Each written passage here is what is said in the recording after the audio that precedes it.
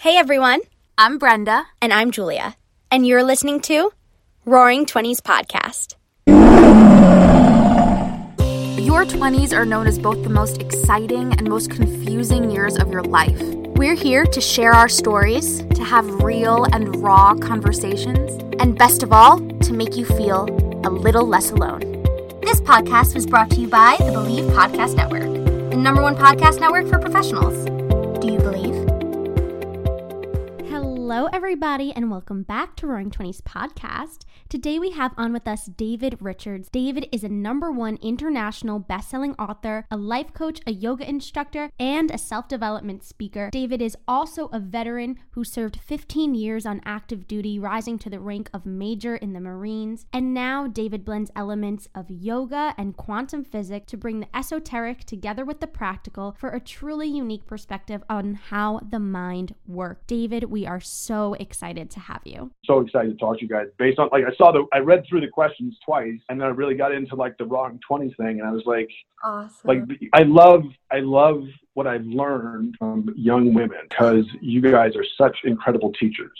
Oh my That God. means so much. No, I'm just so excited. I was like, do I change shirts? Because I just taught yoga right over there. No, 20 no, minutes no, ago. no. It's just audio. You don't have to worry what you look like. You can a headstand while you're talking. Yep. It's going to be fine. It's going to be great.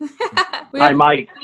questions lined up for you. We were looking through your packet and all that, and we're like, wow, he is so cool. Right. How are we going to fit this all I into know. one episode? But we're going to try. Let's if we need to come back, I would love. I cannot tell. I wrote my folks and I said this. I love these questions. Oh. Thank you so much for making this a reality, because like I said, I'm not I've learned so much from not only how beautiful women are structurally as they compose themselves, which is very much an internal process. And I read a great quote today, and it was a woman simply is, a man must become. And you realize a lot of that's because you are natural nurturers because of the maternal instinct. Yeah. But in the way society has evolved, now you're becoming more of a force in society. And that's what Kamala Harris's nomination represents, is this force. And I appreciate the passion of someone like AOC, because this is, everybody's supposed to have a fair shot. And if you say, if you look at affordable health care and you're well, that's a socialist thing.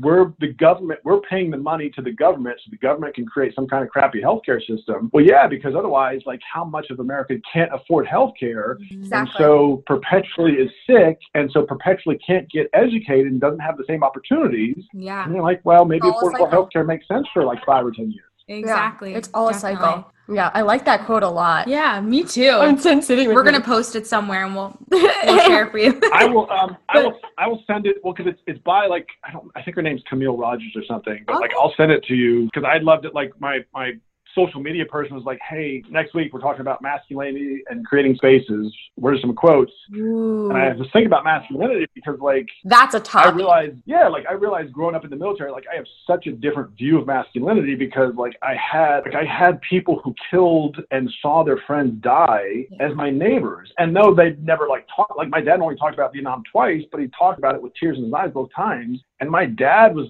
The Rock without the muscles.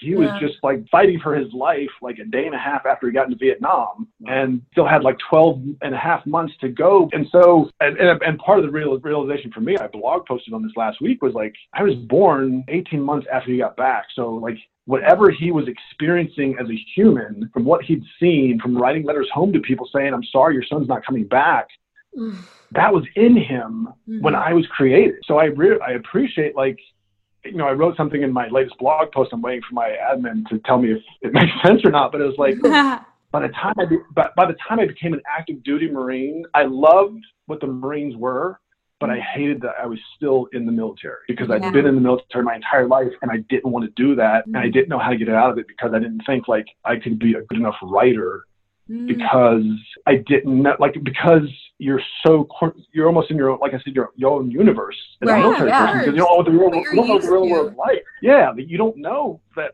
people spend all the time going to Target or or you're doing things out in town, Right. because everything everything you need is on the base. Yeah. You can go get clothes on base. You don't have to pay tax, because why would the government charge you to pay tax when they're the ones who pay your paycheck in the first place. So like there's all these benefits to living in your own universe. And when you start to step outside that, you appreciate like, wow, people don't talk about like stuff that military people talk about sometimes. Like I remember when I came out of corporate America, like I was in my job for like 3 months. I came out of the Marines, went to lunch with some people, and we're coming back from lunch, just going up the stairs, and I leaned over the guy I've been talking to. I'm like, man, I got to take a shit. And in the Marines, that's a normal conversation. I can tell my boss, hey boss, I got to go to the head, because that's what we call it in the military. Right. And I don't know what but like, I got to go to the head. I'll talk to you afterwards. Okay, whatever. And the guy looked at me and he's like, keep it to yourself. And I was like, holy shit, people don't talk like that. Like, yeah, and it's like, oh my gosh, this is a new world. And so I used to sort of joke that it took me about 5 or 6 years of being out of the Marines where I stopped comparing like what I knew, but like what was happening in my life to what I knew in the military. In some ways, like that is just like a metaphor for like such a bigger thing, is like we only know what we know. Yep. And until you take the time to open your mind or your world to other things, like you can't know. And that's not necessarily like your fault, but your job is to look outside of yourself. Yeah. And what you mentioned earlier on, David, about social media is so interesting, especially in this circumstance, because I think that having access to all these different mediums, hearing people's thoughts and all this stuff allows us, by hitting the follow button to anyone, we're exposed to their stream of thinking, which could be either really similar and align with our beliefs or totally different. So I'm curious, with everything you've mentioned with being a Marine, how did this shape your experience? How did this shape who you are today, would you say? Probably a long it's honestly, I've been wrestling with it because, like I said, my daughter's 22. I and her mom divorced early, and part because subconsciously I didn't want her to go through what I had gone through, which was moving all the time. So we divorced in California. The Marines moved me to Virginia, and then I finished my career 6 or 7 years later because I was like, this is not what I want to do. But in the meantime, they had moved to Texas, but she had like a relatively stable use. It was just like we would visit 3 or 4 times a year. And in some ways, I'm grateful for that. But it also came at a cost with our relationship because I didn't see everything that a dad sees when he's there all the time. Yeah. So in some ways, like, even though like she struggles with stuff and like she's going through a breakup, but like we were talking about it, I'm like, well, it's going to get better. And she's like, Dad, I know. And I'm like, oh, she knows that. Because like I didn't really piece it together. Like that stuff always gets better, until a few years ago. And that was because I did some real deep soul searching because like I couldn't find the stability that I had never had in my life because I didn't know how to look for it. And like, so when you talk about how it shaped my experience, in some ways it's cool because it toughens you up. And that's kind of what the military is all about. And that's like why, I used to look at like how the Marine Corps did things. Like we always used to move. Well, like I have friends of mine who they grew up together, even though their dads were both Marines and even though their dads sometimes went somewhere, but they like grew up here in North Carolina since like 4th grade until we graduated high school together. And that created more stability for them. And conversely, it created less stability for me, which in some ways was good because I could be more creative and I'm like a very creative person. But in other ways, like I didn't know how to sustain relationships outside of my family because I never had to, because there was no social media. If we're best friends and it's 3rd grade and then suddenly we get orders because my dad is moving to Japan, we live in Virginia or whatever, the only chance I really have of seeing you again is if your parents get stationed somewhere my parents, my dad got stationed. And that happened like once or twice. Yeah.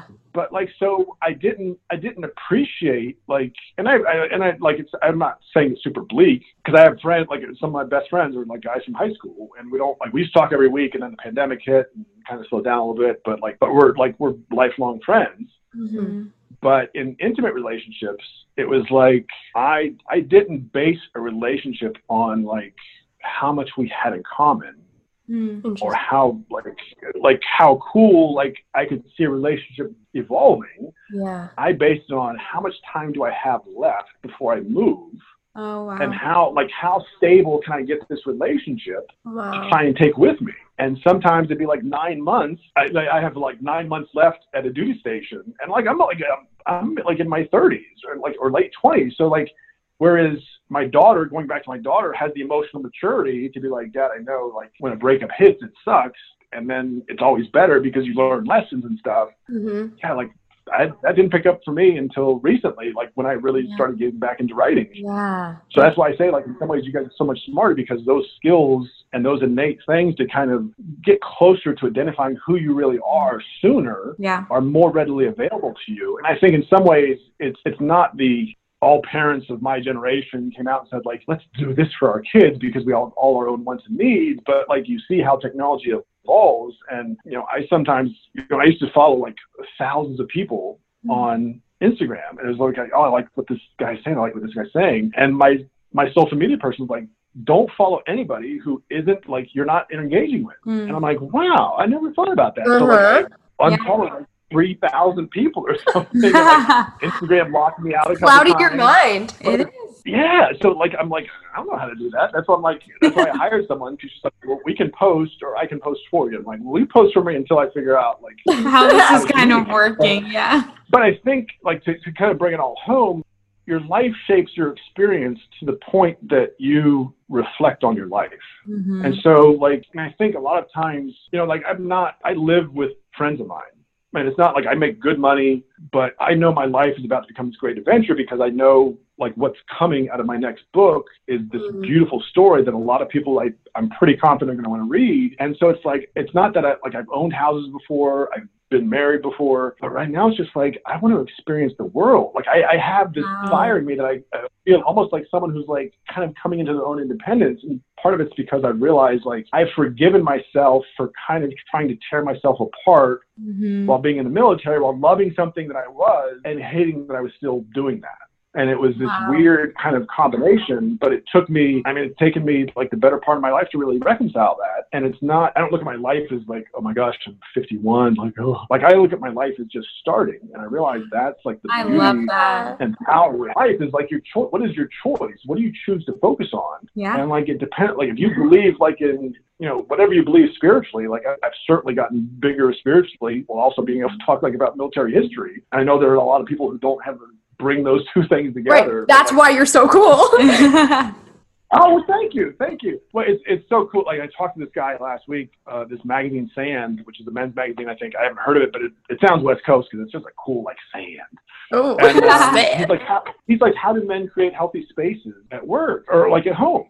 And, that's a really good question. And it evolved really quickly into sacred spaces. Well, what's a sacred space? Well, a lot of us, I think, at least identify church as a sacred space, or a synagogue, or a mosque. And it certainly is. Like, that's why we see the crescent or the cross or whatever those are. But like, that doesn't mean you can't have a sacred space at home. And like, I have yoga goddesses. That's how they refer to themselves. And I understand why, because like, they have this beautiful contact with nature, because every woman is born of nature. Like, that's what nature is, creation, and women are creation. And so like, I remember I went into someone's house, and we owned a studio together. We owned a yoga studio together here in North Carolina. And then like, I gave up my interest in it, and I went to her house one time, and I hadn't seen her like in a few months. And as soon as I walked in, it was just like, oh, you just felt it. It's so important. Yeah, and I was like, why do I feel like that? And I realized, like, she's got an altar, she burns incense, she has candles. And so I'm like, I'm going to have an altar.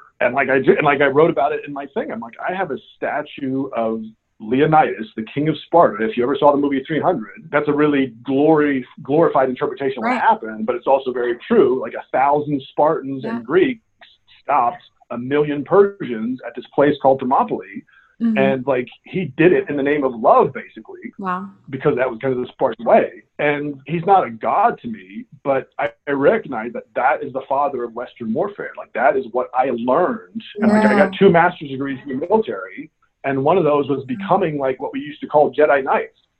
Because like, these guys, you would learn warfare. You learn the theory of war, and people don't think there's a theory of war, but there is. This guy Clausewitz wrote it. There's the kind of a Western theory, and there's an Eastern theory, like Sun Tzu, The Art of War. But you bring those together, and you see, like, you can start to understand, if you study history, like how the East and West kind of met and clashed, and like how Vietnam was a war, but it was also like this understanding of how different cultures fought. And that's why, like, it was, there was this threat of communism, but it was really like, how did the Chinese react? They built railroads here, and we like killed people. And now it's like, we're coming to their world. You know, partly it was Japan in World War II, but we helped China kind of in World War II from what I remember. But it's like you see how things are coming together, and you have to, like, if you are willing to take that journey, and for me, a military guy, like becoming a Jedi Knight and being able to help people fight more effectively, not with the intent to kill people more effectively, but to like minimize killing as much as possible and still accomplish what you want to accomplish, like that was a very powerful thing to me. Like I remember, I don't think I'm giving anything away, but like I was my last assignment was in Miami supporting Central America and South America, and we had to do a plan on if Fidel Castro died. Like we had a plan, but we had to do another one on like, because it looked like he really might die, and we could see this mass exodus from Cuba, and like the eastern coast would be, flooded with refugees. And so we had to kind of look at this plan. So like I was the Marine representative to this joint effort. And what I mean by joint is there are people from the Navy there, because obviously the Navy is going to be involved with Cuba since it's ocean, we're separated by ocean. The Air Force is there, the Army was there, the Marines were there.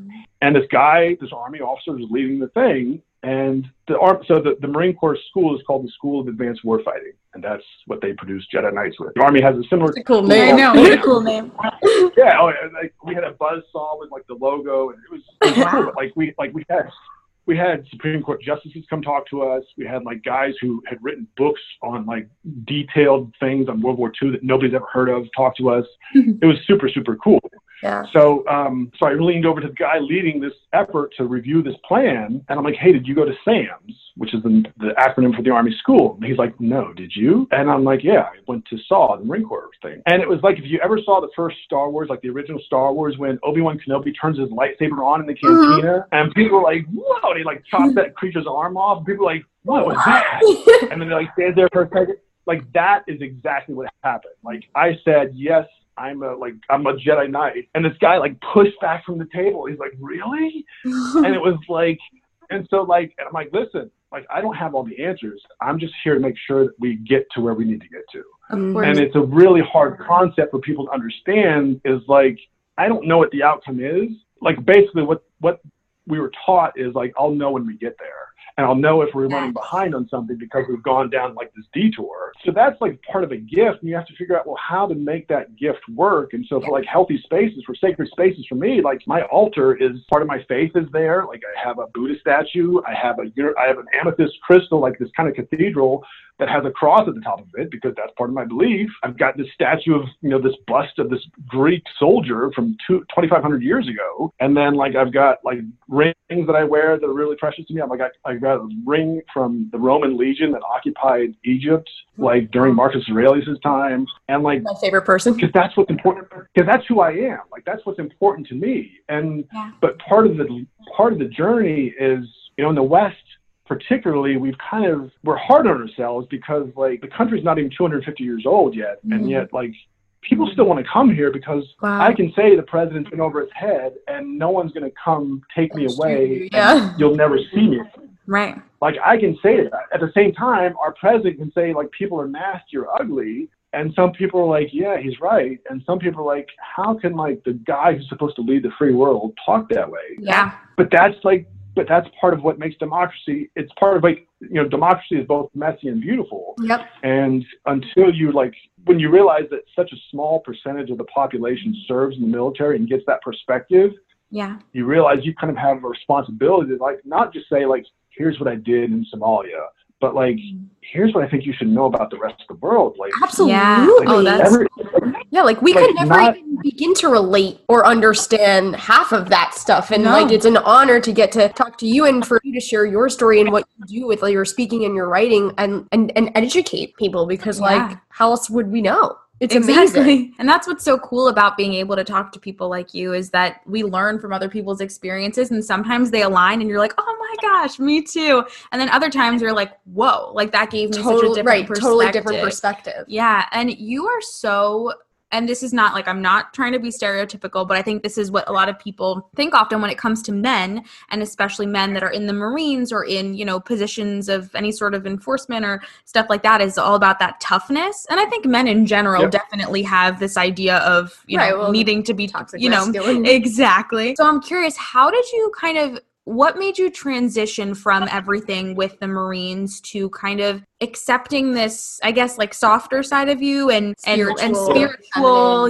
like all those things? How did that kind of work? Yeah, it's a great question. It was very kind of organic. And by that, I mean, I got out and came to my parents' house in North Carolina, partly because the company I was going to work for was based 5 miles from where they lived. So it was good. I was going to be up in Virginia, near Virginia Beach, which again, Navy town, because there's a huge naval fleet there. And so it's kind of like, I didn't really know it was like, I'll spend as much time here as I can. Mm-hmm. So I read like an article in Sports Illustrated about football players using like yoga to strengthen their midsections. And to be fair, like, so I spent 3 years in Japan as a kid. From 5th through 7th grade, I lived in Okinawa, Japan. And there, like seeing one, like being on a base, but realizing like every time you stepped off base, no one looked like you. And in kind of a sense, like kind of going back to what I had said before about not really appreciating like people in Maryland might not like my dad or us because we were in the military. I had a better sense of that in Japan because like we were the minority. Like, it didn't matter that we had like all the guns because Japan's been pacifist for 75 years. Like we were the like strangers, and it wasn't like people weren't hostile, but you realize it took me a while to appreciate like I'm a visitor here. Like this isn't my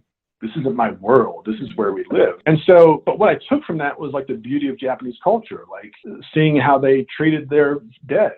And like the honor and like, that Japanese soldiers would kill themselves if they had dishonored themselves in World War II. And like, you think that it's fanatical, but you realize, well, no, it's just a different definition of honor. To you, honor means, well, I'm not going to lie. But to them, it's like, if I don't do what I have sworn to do, then I am disgraced myself. And so the only recourse I have is to do this. And so like, as a kid, again, like, I don't know what was going, and that was the kind of the biggest wake up for me. It was like, I didn't really have a sense of what was going back here in the States, because like we got stuff 6 months later, like when movies came out. Empire Strikes, keep the Star Wars theme. Empire Strikes Back came out in 1981, and we weren't going to see it. Like it came out in November or something, and we wouldn't have been able to see it until like March or April. But it was playing in a Japanese theater, and so my brother and I went to go see it. And it was like subtitled in Japanese, so it was English. So like we found out, like, oh my gosh,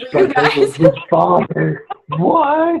And then like, and that's the other thing too. Like people didn't watch. It's kind of like I still feel that sense of adventure, like when I watch Avengers movies, because I grew up on comic books, because that was part of my creative outlet. So part of that, like I took with me, like, and I would listen to weird, like sort of what we consider now like spiritual, like yoga. Like I listened to this guy Kitaro, who was like a Japanese artist, like musician, but it was like very sort of almost meditative. And like my friends were listening to like In Excess, and I did too. Like I got into like heavy metal, like Motley Crue and like Ozzy and Kiss. But I'd also listen to like this stuff, and they'd be like, "What are you doing? Like Kitaro? What is that?" And so I always had this. Like I used to meditate when I was like 18 or 19. Like I know none of my friends were doing that back then, because I did it. Like I used to collect swords because I liked King Arthur. Like supposedly Robin Hood was a better swordsman than he was archer, even though the movies are always about archery. So I had like swords, and I would sometimes like just bring a sword down and like set the sword down in front of me and meditate. I'm like, because I was trying to, in some way, I think like, what does it mean to like be a warrior? Like, what does that really mean? And you're right. Like so many people think it's like, I'll bash your skull in. And there's a part of that is because in order for you to do what you might have to do in the military, you have to expose yourself to like an kind of a primal side of yourself, because like it's not that you have to learn hate, but you want to learn, like you have to, like to sometimes do what you might have to do. You have to be tough.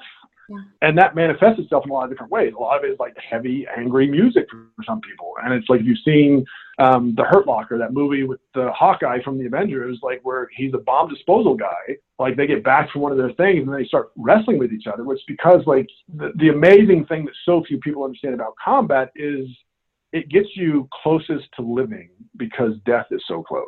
And so in some ways, like you're so present because like I remember talking to people about, hey, like I remember like this guy was, I think, in the first Gulf War, and he said he remembers like a mortar shell coming in from like an enemy, but it's slowing down, like time slowing down enough so he could see the mortar shell, because those things travel like 70, 80 miles an hour, and you shouldn't be able to see it. But he said, I remember so clearly seeing it. And you're like, when you feel that rush, I have a very good friend of mine from high school who's, he was in the Marines, went into the Army, and is now a diplomat for the State Department. And like, he was in Iraq during the first Gulf War, and he had he had a big responsibility, and they put a price on his head. And like, one of his guys got killed, and like they had to fight out of ambush. Like, he had a security detail with him because he had an important job. And like, I remember he went to Australia like after that with his family, and we're talking, and he's like, I want to get back to Iraq because like, in some ways you don't understand, like when you get clear on what's important in life, even in combat, which is right in front of you, but it's this kind of awakening, and it's hard work to do that outside of something like combat, which is why people come back from wars and like want to go riding on a motorcycle 100 miles an hour down the street. So that's a long way of getting to. I took my first yoga class like 4 or 5 days after I got out of active duty, and it was like, it was so peaceful because it kind of stilled my mind. And I realized like it was something like I'd never kind of found in meditation, even though that's what I was going for. But like, I would go to class, and this beautiful woman was teaching. It was a woman that I ended up like owning a studio with, and like, I just got calm. And I never felt that in the military, because like I would talk to a best friend of mine, like, or the guy next to me, and he would tell me about like how he put a knife in someone's throat because the guy tried to detonate a grenade. Wow. And you're like, yeah. And so you're like, how do you communicate to society that happens, and that guy saved some lives, but now he has to deal with the fact that he put a knife through someone's throat and sprayed the guy's blood all over him to save lives.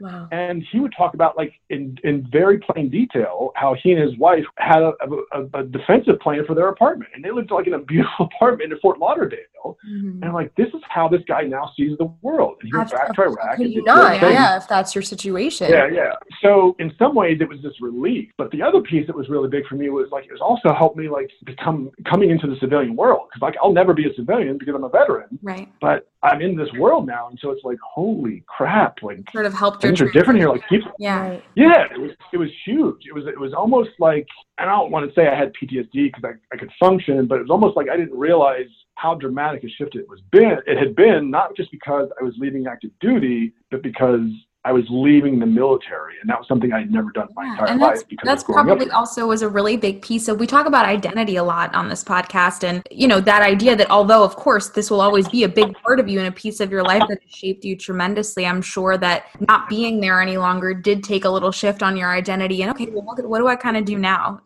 I feel like that's the question, that we hear most from people in our age group of like, I'm just trying to figure out like who I am. And sometimes we tie that so much to our profession. Mm-hmm. And it's like, but who are we outside of that? And how do we figure that out? How do we get there? Exactly. Yeah. And you have offered like, oh my goodness, so much stuff already. We wanted to gears a little bit. We know that you are big on mastering your mind, right? Learning to master your mind. So why do you believe this is important? And do you have any advice for someone anyone, but maybe in their 20s who's looking to master their mind, but like doesn't really know where to start? They want to start living intentionally. Yeah, for sure. I wrote an article a couple weeks back, or maybe last week, for this yoga magazine in the UK, and they wanted me to talk about how quantum physics and yoga come together, because that's something I've said like in my bio, and I think you guys probably saw it. Yes. And part of it is we all kind of ask ourselves, who am I? Yep. And part of that is like, well, you got to ask yourself who you want to be. Right. Like, who do I want to be? Because like, if you're like, who am I? Then you're kind of like fumbling through life, and you're like, well, who am I? I like dating like these people, or I like playing this. Well, let me go try this. And the reality is that why mastering the mind is so important, because who you are and who you want to be are interrelated, because what you're doing at any moment is shaping who you are.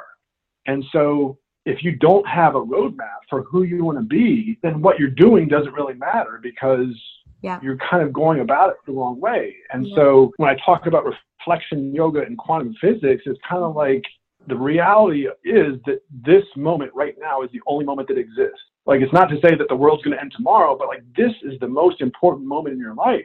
And so it's like, how do I spend that time? Well, for me, especially during the pandemic, and especially because like I pay rent, like I help out around the house and stuff, but like, I know I'm directing my focus globally now. Like, I know I'm going through a spiritual awakening, and like, it's okay. So how do I synthesize that? How do I make that something that people can relate to? And you get to a point where you realize, well, this is the most beautiful moment. Even though I want something, like I've got a plan for my life, and like the book I'm writing on has been this beautiful journey that like I never thought I would take. And it's bringing me so much love.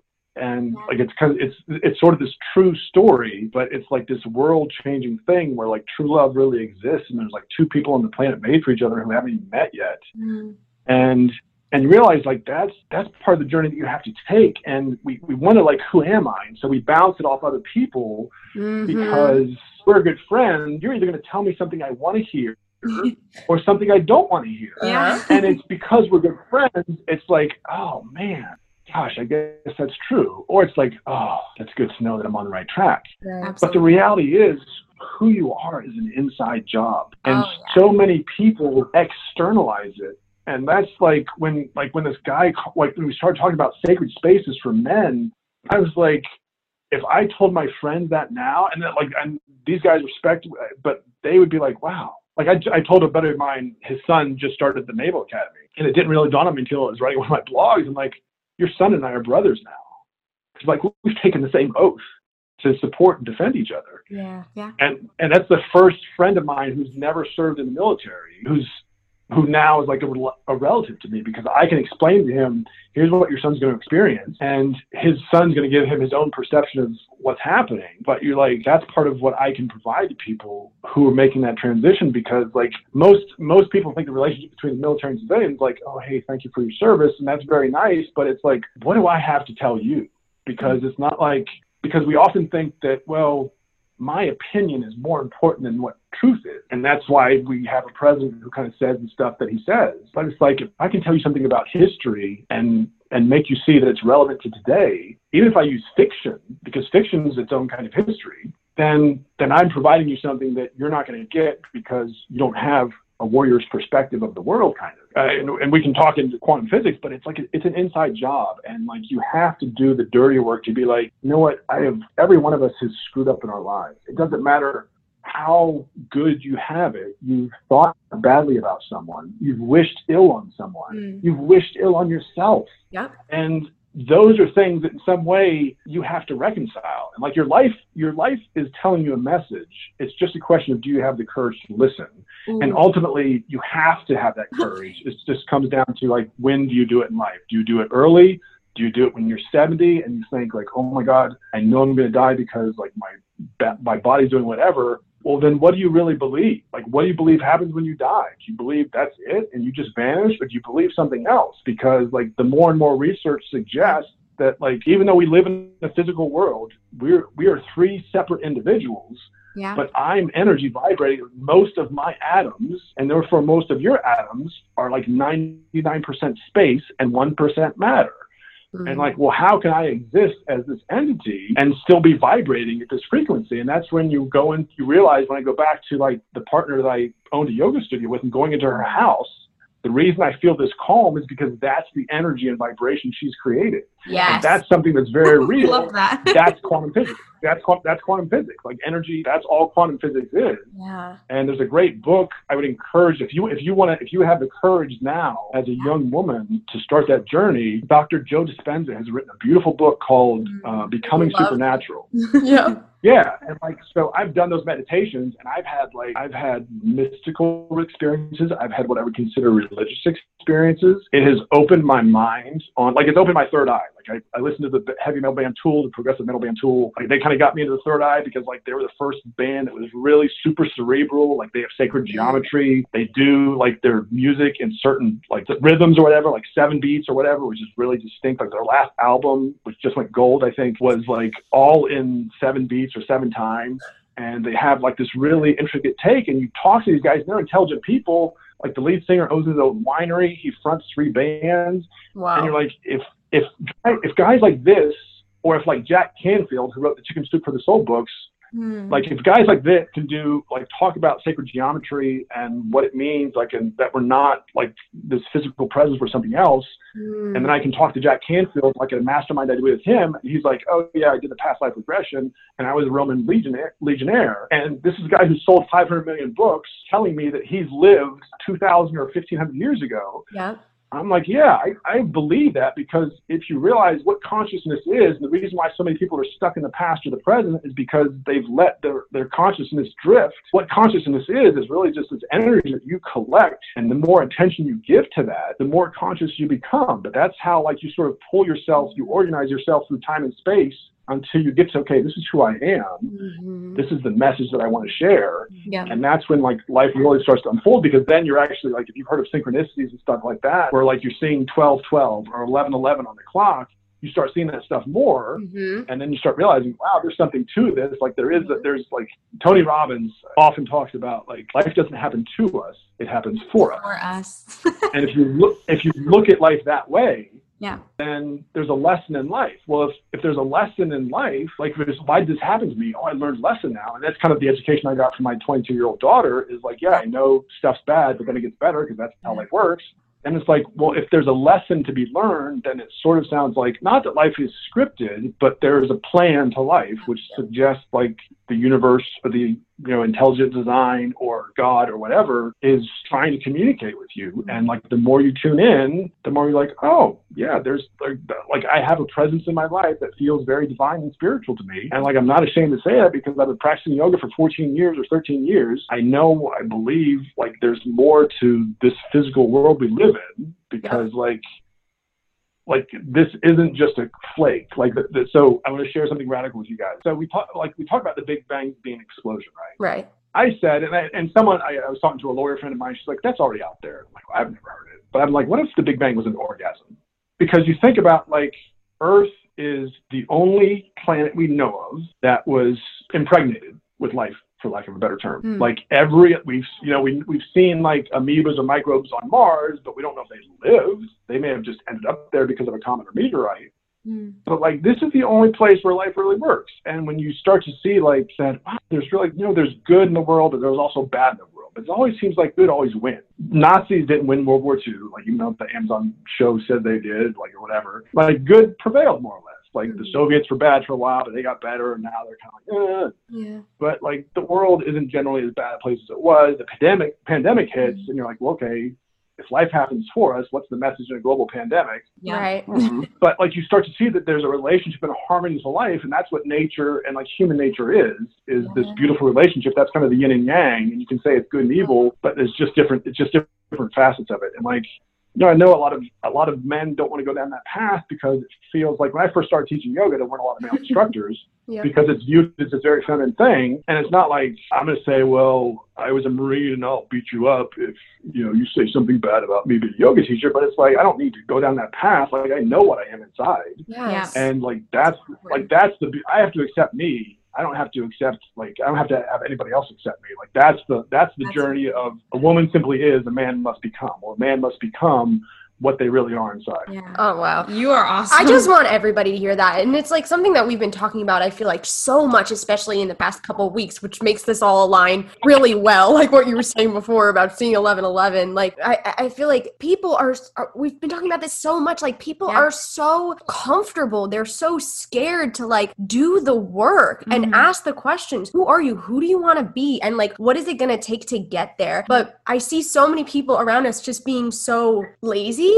so comfortable, and it's like you're missing out. Like, you can live such a deeper, more full life, and it's like, why wouldn't you? Yeah. And I think some people like don't fully know that it's possible. I think it sounds too good to be true almost. It's like, right, because the parts of asking yourself hard questions can feel uncomfortable, but the reward is so much greater than the risk. And you might have to face some skeletons in the closet as you do that. But it's so ultimately so powerful. And I know right now, David, that our listeners are like, how can I start to think more like this person?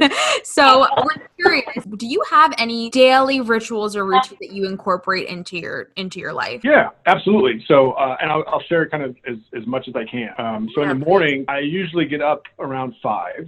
And before I set foot out of bed, say I love my life, and thank you. And then I just started doing this a couple weeks back, but I stepped my right foot out of bed. The reason I do that is because in the Marines, you always use your left foot first.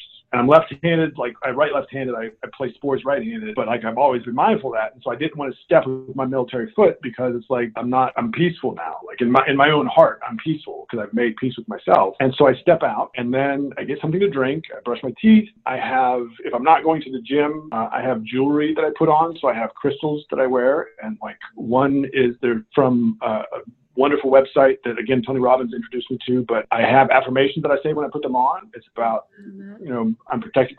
I'm covered by protective energy. I am worthy. My heart is open. I am love. I am light. And those, like, I have 2 bracelets here. This is my loved one. This is my worthy. The black is the energy. The white is the light. And I kind of ground myself. I'm like, today is a beautiful day. Like, this is the only thing that matters is right now. Like, I know I have this journey of love that I want to embark on. And I know, like, I'm building that life because the better I get at reflection, presence, and future visualization, the more I create the life that I want. Like, that's all we want is ultimately the life we want. And so many people attribute that to, well, I want more stuff. Well, great, but that is never going to replace what you're going to find inside.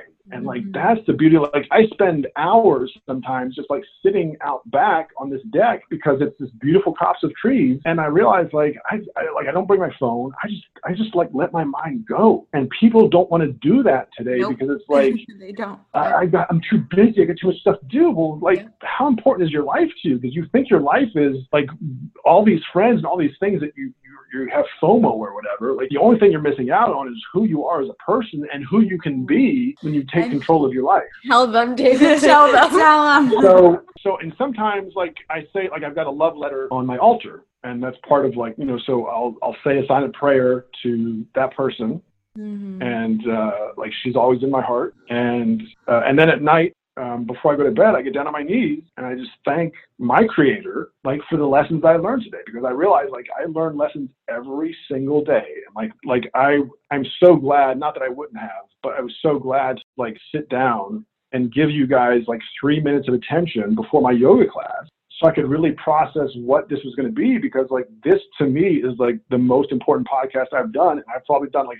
50 by now. And it's like, because you guys are like the energy and the direction of the future of history, and it's not like, or the future of her story, because you see like how talented, and it's not even like I think men, especially in the military, like, you're sort of groomed to appreciate physical beauty. And part of that is because you're not supposed to have relationships with other Marines who are female. Like, you're not supposed, and the same goes for gays. Like, you're not supposed to be in relationships because it's not necessarily good for morale. And there's ways around it, like if you're close in rank and stuff, but like so you learn to appreciate physical beauty. Well, it's the bond that you create as brothers and sisters in the military. You start to learn there's more to it than that. And you appreciate physical beauty but you also appreciate, like, what you're really seeing is not only how beautiful that person is as another living creature on the planet, but when you really appreciate how beautiful everyone is, then you're really appreciating the beauty inside yourself. Yeah. And like, most men don't have the courage to make that departure. Like, I still have friends who text me pictures of beautiful women, and it's like, oh, look at her. And I'm like, yeah, like, and I get it. Some people make a living. Like, there are people who have 20 million followers, or Kim Kardashian, and I think, I don't know a lot about her, but I get the sense that she's starting to take like on moral character more. I don't know, but there are women who have total followers just because of their physical beauty, and like, that's fine. But when you really start to get to know, like, my favorite people to talk to are women, because like, we can have real deep, meaningful conversations that I can only have with like 3 or 4 of my guy friends. And it's because like, those are the guys who are starting to listen to Tony Robbins, or like ask me about meditation. Yep. And I'm like, I'm not anything special. Like, I just got to the point where I was so tired of repeating like a lesson in my life until I'm like, okay, I am the lesson. What do I need to learn about myself? And then I started peeling back the onion, and like, you know what? It was hard. I cried sometimes, but I am a fucking warrior, and I am here because like, I love the people that I have served for, a good part of my life. Oh my God. David, I need to connect you with my dad. You guys are going to be best friends. Yeah. Don't you think they would fall in love? Oh my God. You guys would be best friends. Like, we've had him on the podcast twice now, so. You just would be just the best friends ever. I'll connect you guys. Sure. But, David, we just have 3 more questions for you before we let you go. Yeah. But you have to come back because we have so much more to discuss. So much. Yeah, for sure. But quickly, tell us about your books. Tell us a little bit maybe about the new book, if you could give us a sneak peek. And where can people find your stuff? Yeah, so Whiskey and Yoga, I released it 3 years ago. It's about finding your purpose in life. It's a quick read. You can read it probably like in a day. It's just kind of quick snippets on like, if you don't ask yourself the question relative to what your life's purpose is, you're going to get a smaller answer. Like if you're like, what's the purpose of me doing this job? Well, you're going to get an answer. But if you ask the question, you're going to start to go down a thread. And yeah, it's sometimes hard, but like when you start to understand your life's purpose, it's like beautiful because like you want to give to people. It's not about like, I want money. Like I want to share, hey, here's what I figured out about life, that if I can save people like 10 or 15 or 20 years, like through my learning, and it's not like I somehow suffered at the time, but you like when you come away with what the lessons are, you're like, this is amazing. Like I'm so happy. So that's that book. The Lighthouse Keeper has become, I wasn't planning on writing, like I was going to kind of stay self-help, and The Lighthouse Keeper is self-help, but it's a fiction book. And I had the idea once in a yoga class where I talked to my friends about, or my students about yoga, and I'm like, your awareness is a lighthouse and your mind is an ocean, and most people go through their life and just let the lighthouse go around to whatever their path is.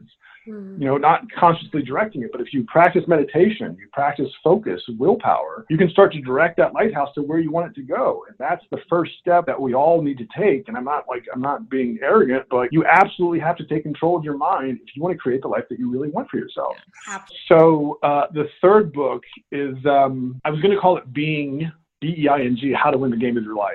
And so I started writing it, like I wasn't ready because I got out of a relationship in October, and I knew like I kind of had my daughter's wisdom by that point, like this is really going to hurt because I really, really tried hard because I was still kind of grappling with the military thing and how to stabilize a relationship and stabilize myself. But I know it's going to be really good on the other side. And so it was just an idea then. I decided to enter like a crowdfunding campaign in February. Like I didn't even have an outline or anything. I just came up with a video that I had to do. And it was the idea, this whole idea of being was like, who you are is more important than what you do. And so I was going to do a conventional book, and I started typing it. Like I did this mastermind with Jack Canfield, and we talked about it. It was kind of surreal because The Lighthouse Keeper was coming out right when the pandemic hit, right when everybody's shutting down. And I was with like Jack Canfield for this mastermind. And it's for those of you who don't know what a mastermind is, it's like where you spend time with someone who's had success like Jack Canfield has, and they share with you what they think of your book, your idea. And so like I was, in one sense, I was the only person who said, hey, I've got a book out now, coming out like in a week or two, but I'm kind of done with that because like I'm done marketing. And then I've got this other book that I'm really excited about. And so part of it was, well, wait, let's talk about The Lighthouse Keeper. And then part of it was, okay, well, let's talk about this in the book. And like, it was like, there's never been a book called Being titled. There's never been a book titled that before. So that was like interesting. And then we're talking, and it was like, how do you make the book better and stuff? And he's like, you've got a year to write. And that's a weird thing. Like I stuck on that because it was a weird thing to say. Like, yeah, why do I have a year to write it? Like there's no, so it just that, and like something else, the president of his company, because we ended up doing the mastermind at her house because of the pandemic and the quarantine. Like she was on with, I was going to go the next week to this conference in Florida on public speaking, where you learn how to become a public speaker, because I want to help that. Like I like speaking, I like communicating ideas that way. You're good at it. You're very good. It got canceled.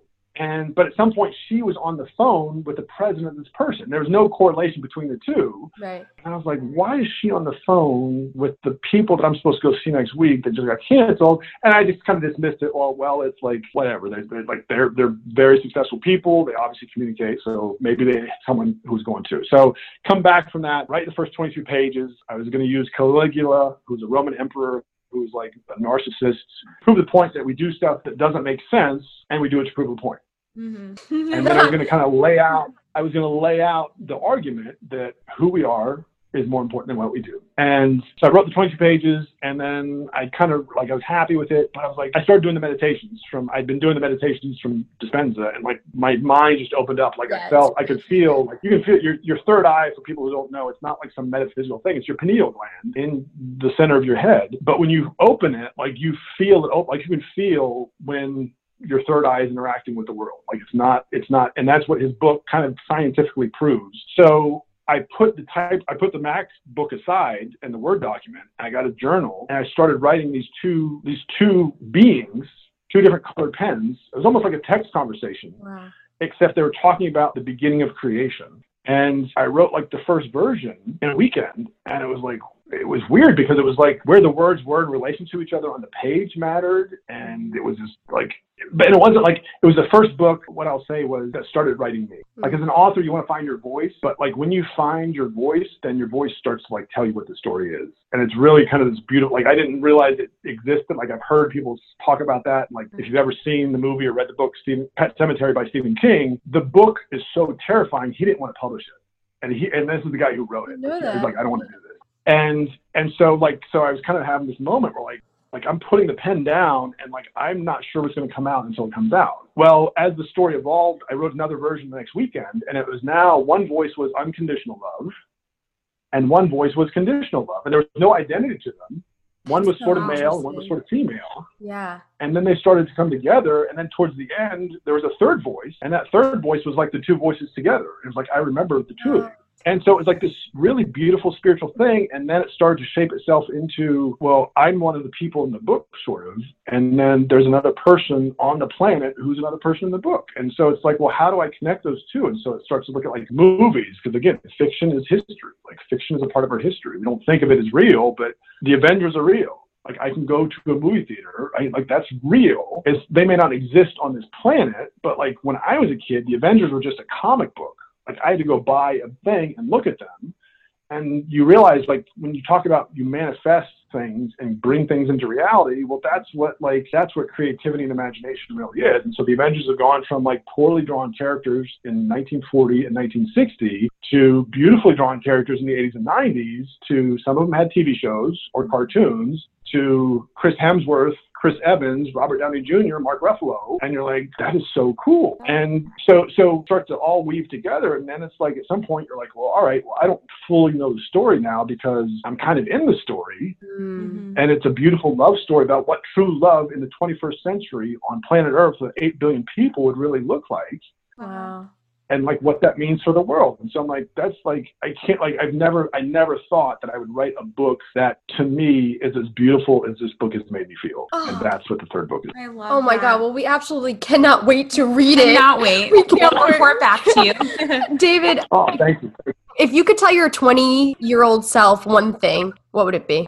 You know, we think we make mistakes in life, but we don't make mistakes. We repeat things until we learn the lesson from that thing. And I look back at who that person was and the ambition and the hope. And like, you know, by that point, I knew I was going to be a Marine. And I'm so glad, like, what I did. I'm so glad to have seen the world from a different lens. And yeah, man, like, I treated people wrong sometimes, or I got treated wrong sometimes. But like, at the end of the day, you're just trying to figure out, again, who you are in order to figure out, like, in order to learn who you want to become. And like, once you set that relationship up, then your life becomes very clear, because you're like, this is what's important to me because this is who I'm becoming. And so in one sense, yeah, like, do I wish I could have gone faster down the path? Like, could have I meditated more or something? Like, cause I used to meditate, like even when I was in Somalia, like I would meditate, like because it was so hot, like there was nothing else you could do. Like, even when you were still, sometimes like you would just feel the heat ripple, because it was like, it's like a degree or something off the equator. So I would meditate, but like, it's, you know, enjoy the journey. But the gift that I would offer to my 20-something self is the sooner you ask the tough questions, the sooner you can do the work to get to the beautiful answers. Wow. Let's get that on a quote somewhere. Oh my God. David, you have been so incredible. We've enjoyed this conversation with you. So much. Really, our listeners are going to be... They're going to eat you up. Yeah, they're going to just love everything you have to say. So our last question for you is, if people want to work with you, if they want to connect with you, how can they find you? Where can they do that? And where can they get the books? Yeah, absolutely. Thank you. So DavidRichardsAuthor.com. I'm on David Richards. I'm Instagram, David Richards Author. Facebook, Whiskey and Yoga. Twitter, I think I don't remember what Twitter is, but if you go to Instagram, I think you can connect there or something. I don't know. Definitely. And I'll link it all in the show notes so everyone can have easy access to it. My books are available there. I'm happy to speak to people. I'm offering like free coaching sessions now because I realize for a lot of people, the fatigue of like constantly being home or like having such a disruption to their lives is, it creates stress. And part of the stress is because we have an expectation for how things should be, and we're not ready to completely accept how things actually are. And so coaching services available online. So I'm happy to speak to people. I'm happy to speak to groups, whatever's needed, but that's the best way to get in touch with me. Awesome. David, thank you so much. We absolutely love it. It's my treat. Likewise. Thank you so much. This has been such a thrill for me. I'm so excited that this happened, and I'm so grateful for you both. I can't wait to come back and talk to you about my next book. Yes, absolutely. We can't wait. Thank you so much, David. Have a great night. Thanks. Bye-bye. Thanks for listening to Roaring 20s podcast. Be sure to rate and review wherever you get your podcasts, and please subscribe. You're never alone. Our pride sticks together. Tune in every Monday and Thursday for new episodes of Roaring 20s podcast. You get to start your week with us and end your week with us. With love, Brenda and Julia.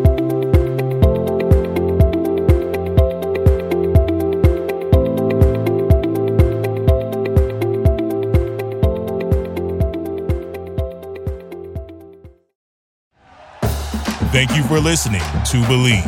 You can show support to your host by subscribing to the show and giving us a 5-star rating on your preferred platform. Check us out at Believe.com and search for BLEAV on YouTube.